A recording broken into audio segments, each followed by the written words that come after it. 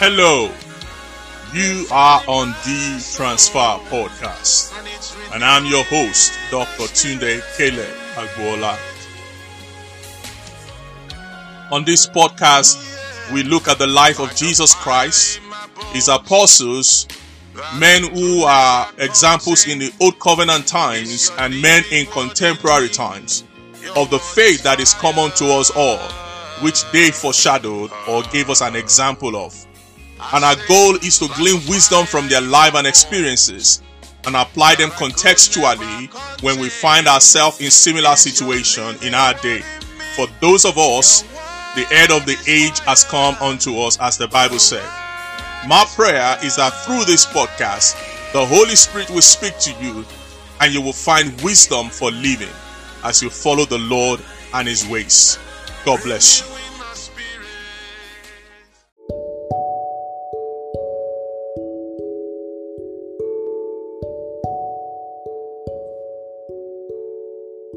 Good morning, good afternoon, good evening. You are on the Transfer Podcast.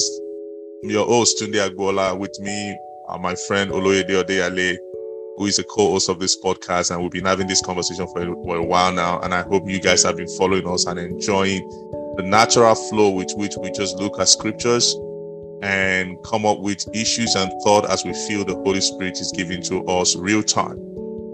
This is not supposed to be a preaching moment. Sometimes we preach, sometimes we encourage, sometimes we speak words and sing as it comes, but we just want to be natural people having conversation on this wonderful book that the Lord had given to humanity as a compass for us to navigate life.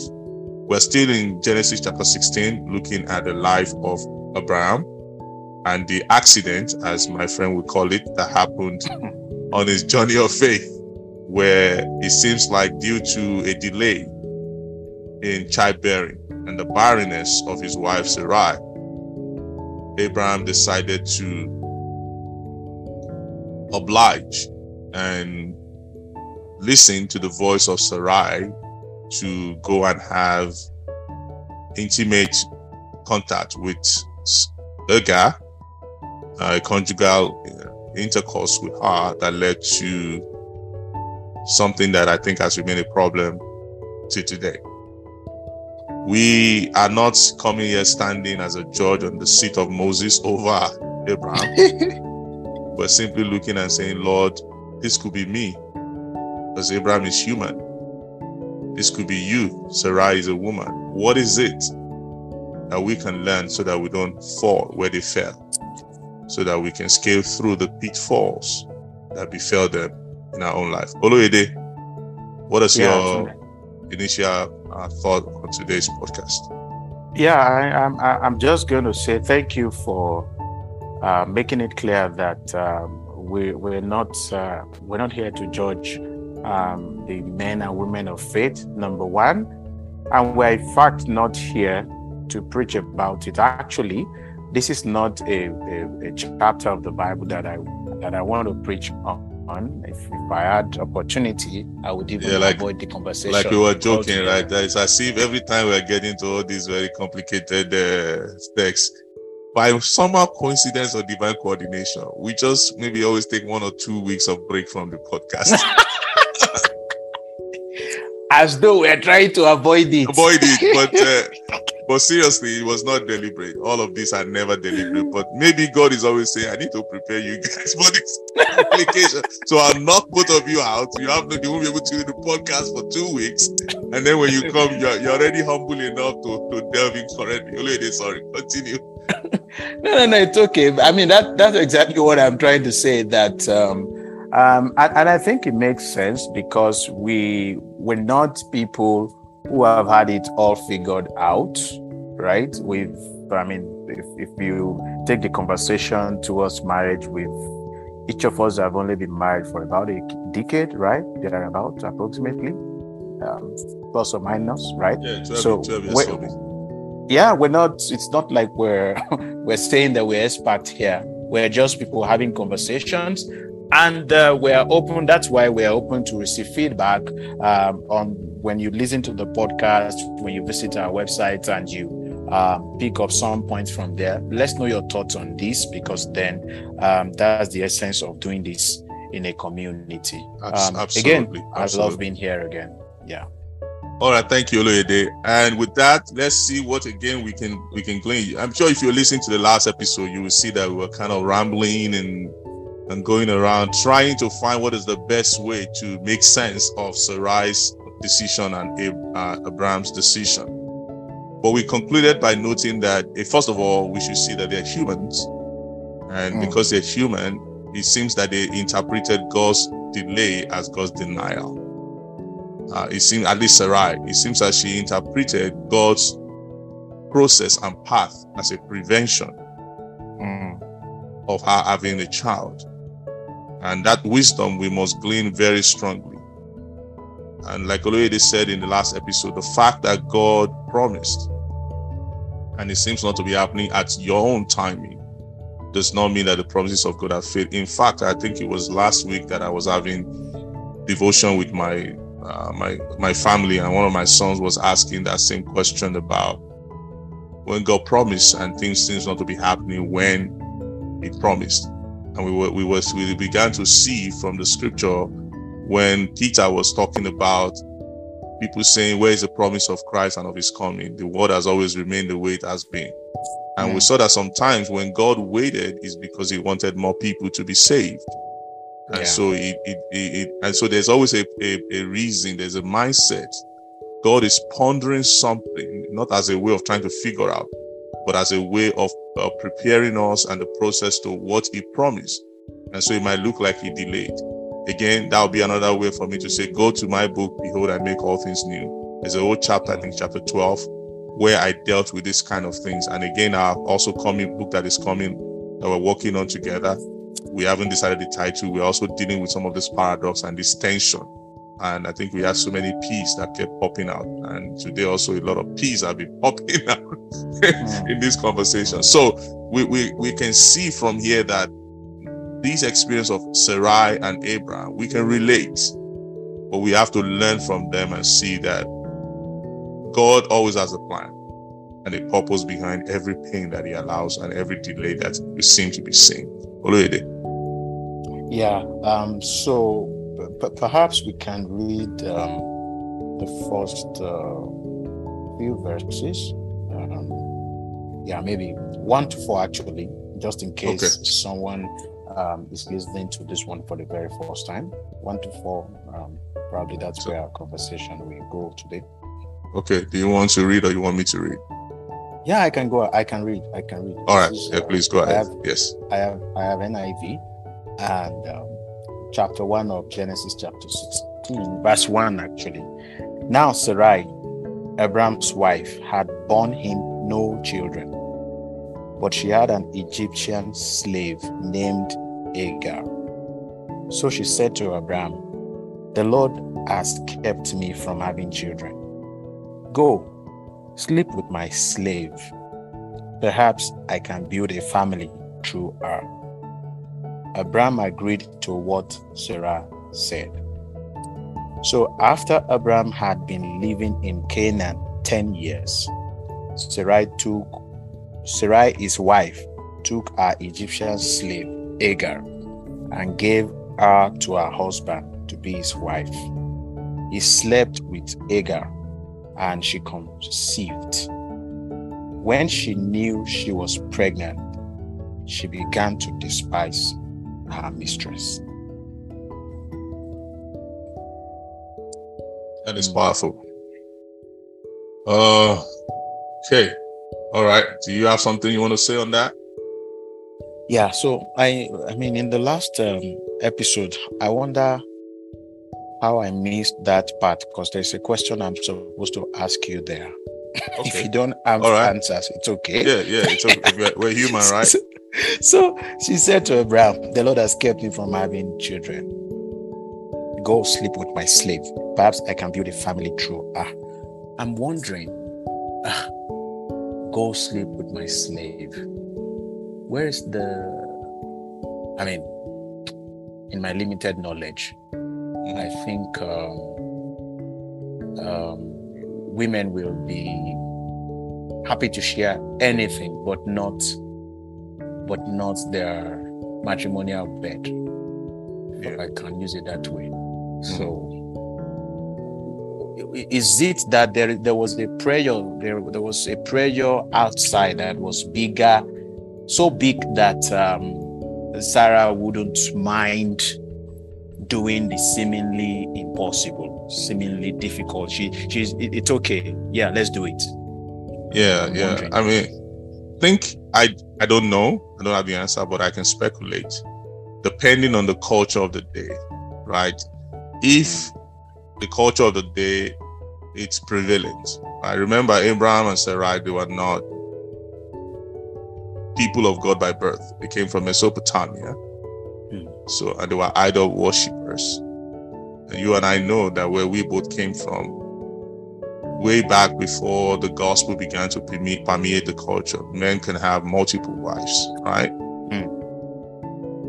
So if we factor that into the equation, then maybe in those days, except that Abraham have come to know the God that we now call the God of Abraham, Isaac, and Jacob, maybe it was acceptable. But it will have to be the choice of the woman, knowing that this lady is a servant, not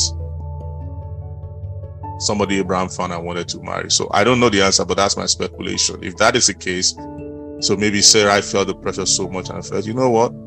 Yeah, if this can make me have children, because I guess maybe then being a servant to a person means that in a sense they're your property, or maybe they keep, I don't know. It's that complicated, right? Yeah.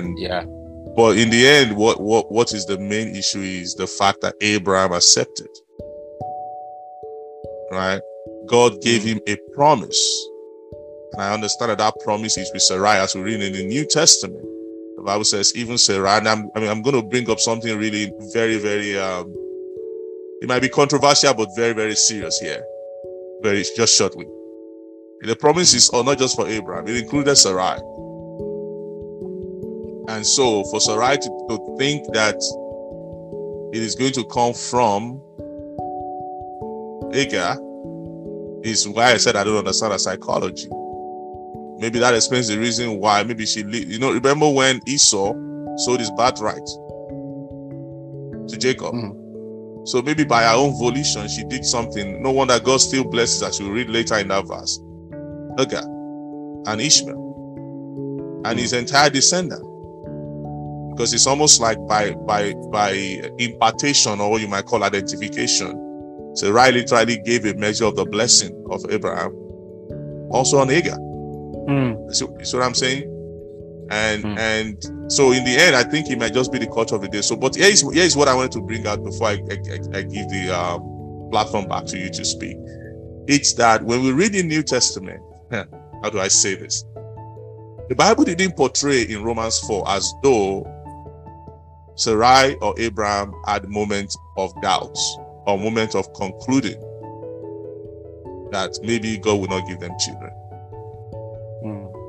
In a sense, they really did not. They just doubted how he would do it. Because he said they never wavered at the promise of God. And Sarah did not consider the deadness of her own womb, right? But it seems that at this moment in time, she really did. So I feel like God sometimes probably looks at the big picture of our experience with him, not just a small detail in when he's reporting, he's giving an account of our experiences and how we work with him. I don't know how to explain this better. Like, this moment seems to have been lost in the account of the New Testament of the experience of Sarai and Abraham. Of course, Galatians talk about it, but I'm saying when Romans was reporting about their faith, he said they didn't waver at the promise of God. And you could say, yeah, maybe they didn't because they believed God said he was going to give them children. Maybe they confused the promise of God for the process by which God was going to do it. And they got the wrong theology to support them to do that. Anyway, I'm just thinking out loud here that tension exists there, but it brings about the complication of the human life and the benevolence of God in how he relates with us and many, many times overlook many things that we do, that if we are beginning to count sin, who will stand? Yeah, Tunde, I think this is really good, and it might as well be the meat of the matter for today, because what I'm interpreting, what you're saying is about how the goodness of God does not really depend on our own frailty. Now, and I think to bring it home, what it means is that those who may be listening to us today, there is no basis for the devil or even flesh or even fellow humans to tell you that your walk with God is over. There's no basis. There's no basis for anyone to tell you that you can't be great again in the hands of God. There's no basis. You can say that again. You can say there's that. There's no basis. Yeah. There is no basis. And I can give you an example in the New Testament as well, with a couple of them, but maybe to just mention. When John the Baptist, right, on his path to destiny, when right on the action point, while he was standing for the truth, I mean, this is not like he even committed any offense against God. He was incarcerated. But there came a moment where he was asking questions as human, right? It seems to, if you allow us use that word, it seems to have some element of doubt to the things that he was previously certain about. Yes. So he moved from the early stage of saying, "Behold the Lamb of God who takes away the sin of the world," to the point where he's asking, please, go and meet that fellow. Ask him, is he the one to come, or should we wait for another? It's very interesting that even after his disciples have gone to meet Jesus, right, with that conversation, and he gave him they gave them a response to go back and tell him, Jesus actually showered encomiums on John the Baptist. As if to say that moment of doubt was just done in passing. So rather than dwelling on our point of failure, we should see the bigger picture. This is not a license to remain down. This is not a license to play with sin, but we are saying it is also not a license for the devil to put as a preacher said recently, it's not a license for the devil to put a full stop where God had only introduced a comma. Yeah. Wow, I like that. And I think, like you said, this is the high point of today's podcast. In this kingdom, there is no room for condemnation if you are walking in the Spirit at the moment. Let me put it this way. What you and I or anybody does yesterday remains a yesterday if you are walking in the right path today. Amen. And you have come to the Lord for the cleansing blood of Jesus Christ. There may be consequences because of the actions of the past, but before God, as you have come through the washing, cleansing blood of the Lamb, and you are now walking in the Spirit, the Bible says the blood of Jesus cleanses us from all sins if we walk in the light. So the point is not to wallow and stay condemned and depressed in the error of the past. The point is to start today to never repeat the error of the past and walk in the light. To support what you're saying, there are two people I will bring to the table right now. Both were close to the Lord Jesus. They walked with him. In one case, the one died of condemnation. In the other, the one got convicted and now became one of the apostles that we celebrate till death. Judas and Peter. In fact, Peter's experience showed us again the magnanimity and the goodness and the foresight of God in how he deals with us. Hallelujah. Jesus knew Peter was going to deny him. In fact, Peter was so sure that it's impossible. I loved you too much. In fact, do you remember in John 6, Jesus, I said, to whom else shall we go? You alone have the word of eternal life. So how will I deny you now? Forget it. But Jesus, knowing by the spirit of prophecy and by the foreknowledge of his divinity that Peter was going to do it. But he said, but when thou hast returned, Peter, strengthen your brethren. God was already foreseeing his return, not his fall. Hallelujah. God was already on the resurrection side of every fall. Oh, God is already on the resurrection side of every death. So, brother, sister, you're human.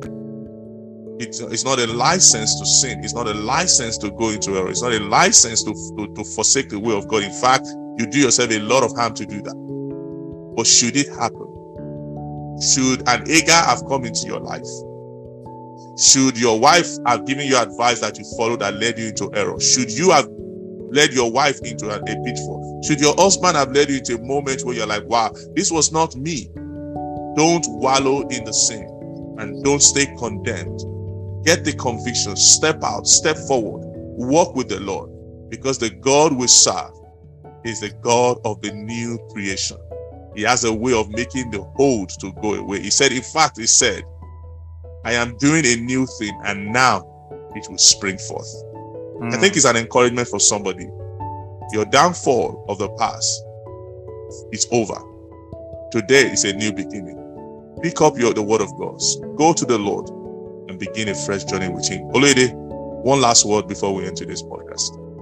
Yeah, I think I just rejoice in how much of God's word we have heard, right? I want to encourage everyone, take that step wherever you are at the point where you are listening to this. Have that conversation with God as your father. The one who is not right necessarily there waiting to give you knock. The one who wants to help you in your journey. So if you consider him your father, speak to him about where you are in your own journey today. I am sure that you're going to wake up on the brighter side. Thank you. Thank you so much, Olede, and thank you everyone listening. I hope you've been encouraged, edified, built up, and strengthened to continue on this pilgrimage journey. Because it is not he who started, but there's a finishing line. Even if you have to crawl, if you have to roll, if you have to fly, if you have to take one step slow, set your eyes on the finishing line, which is to be in the place of glory, walking with the Lord till the end. Don't give up. Don't draw back to perdition, because the Lord is waiting for you on the other side of the race. Shalom. God bless you.